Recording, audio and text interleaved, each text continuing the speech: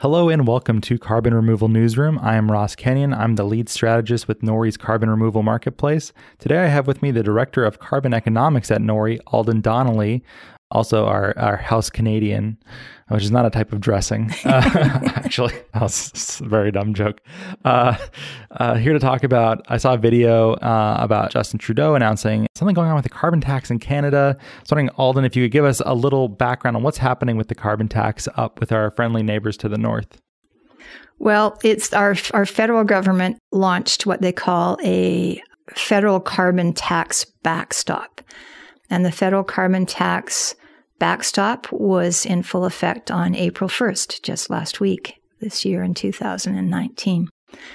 And it involved the federal government saying to the 10 provinces and 3 territories that we want you and the governments of each of those provinces and territories to adopt their own form of carbon tax. And in that context, that term carbon tax is very, very widely defined. So it includes cap and trade or other options. Then the federal government said, and if we don't approve the form of carbon tax or a set of policies that we consider carbon tax equivalent that you adopt, we as the federal government will intervene and impose the federal carbon tax backstop on you.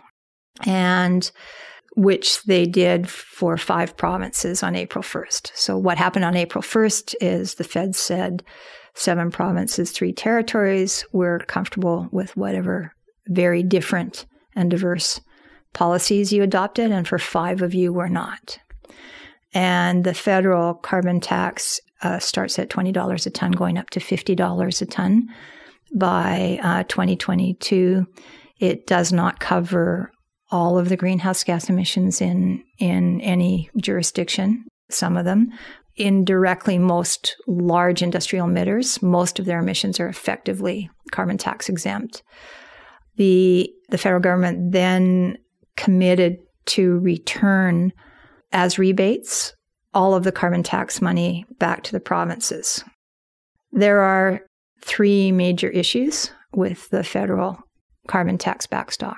One is there was no transparent or predictable process for determining or understanding what the federal government considers equivalent to an acceptable CO2 tax. So, for example, if you just divide Alberta's carbon tax and industrial emitter program revenues by total provincial emissions, their effective carbon tax is $7 a ton. British Columbia's effective carbon tax is $30 a ton. There's another province that I would argue has an effective carbon tax that is closer to $12 a ton. And the federal government determined that Alberta's provincial set of policies was acceptable, met their standard, but the province whose policies are effectively $12 a ton did not meet their standard. And there isn't some, equivalency methodology you can go to debate that question on the basis of an analysis.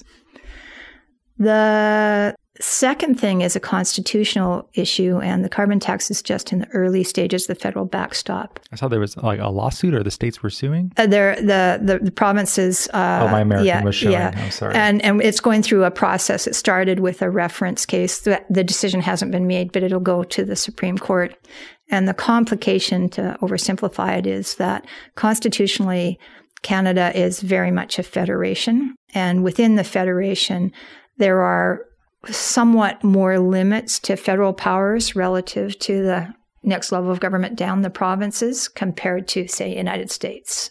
And there are 5 provinces that have sworn to take this federal imposition of this tax on the provinces through the Supreme Court.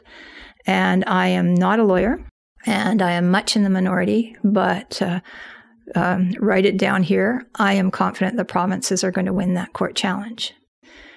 Now, what am I? I'm somebody who believes climate change is a real existential threat. We should be taking this seriously. So my opinion that the federal backstop carbon tax is not going to survive the Supreme Court challenge disappoints me. I'd rather us move on to a set of policies and measures that I perceive are going to be effective, efficient, and sustainable.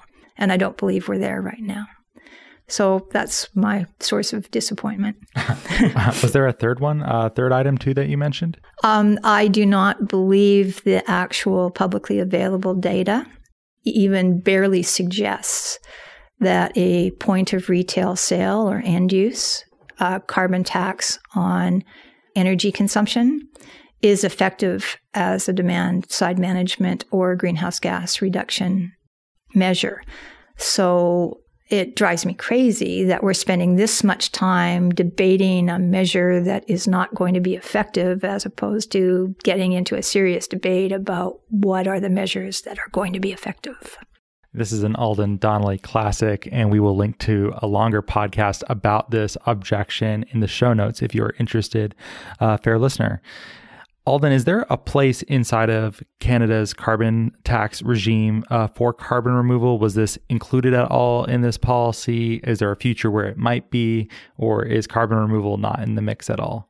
Carbon at a federal level and in most provinces, carbon removal is not in the mix. The Alberta government has had a very customized form of industrial cap and trade since 2005 that does create some financial incentives for limited forms of carbon removal.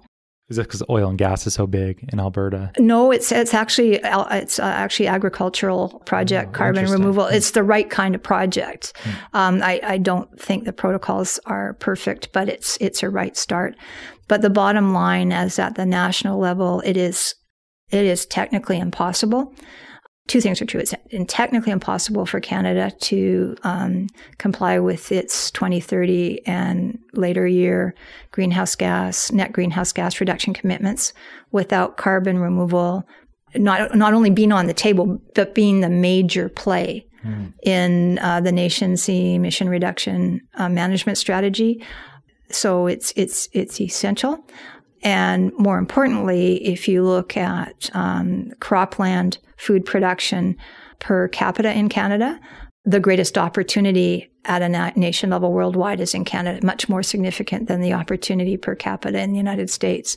So to not have carbon removal in play in Canada is irrational. Why is it the opportunity is so great in Canada? We have way more cropland and soil organic carbon per person to work with than anybody else. Russia has more area than us, but close to the same per capita. Mm-hmm. We've got way more per capita, so way more to work with. Alden, thank you so much for being here with us. Really appreciate your insight. If you like the show, please rate and review it in iTunes. It helps a lot more than you might expect, as I'm fond of saying. And thank you so much for listening.